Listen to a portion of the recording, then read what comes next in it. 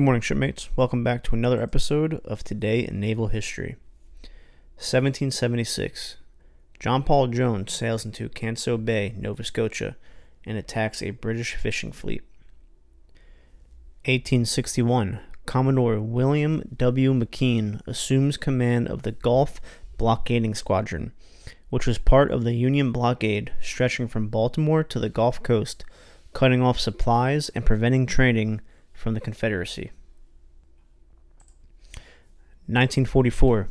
USS Yukon AF-9 is hit in her starboard side by a torpedo fired by German submarine U-979 about 43 miles west of Iceland. While damaged, she steams at 3 knots until her SOS is responded to by tugs off of the Iceland coast. 1959. USS Patrick Henry SSBN 599 is launched.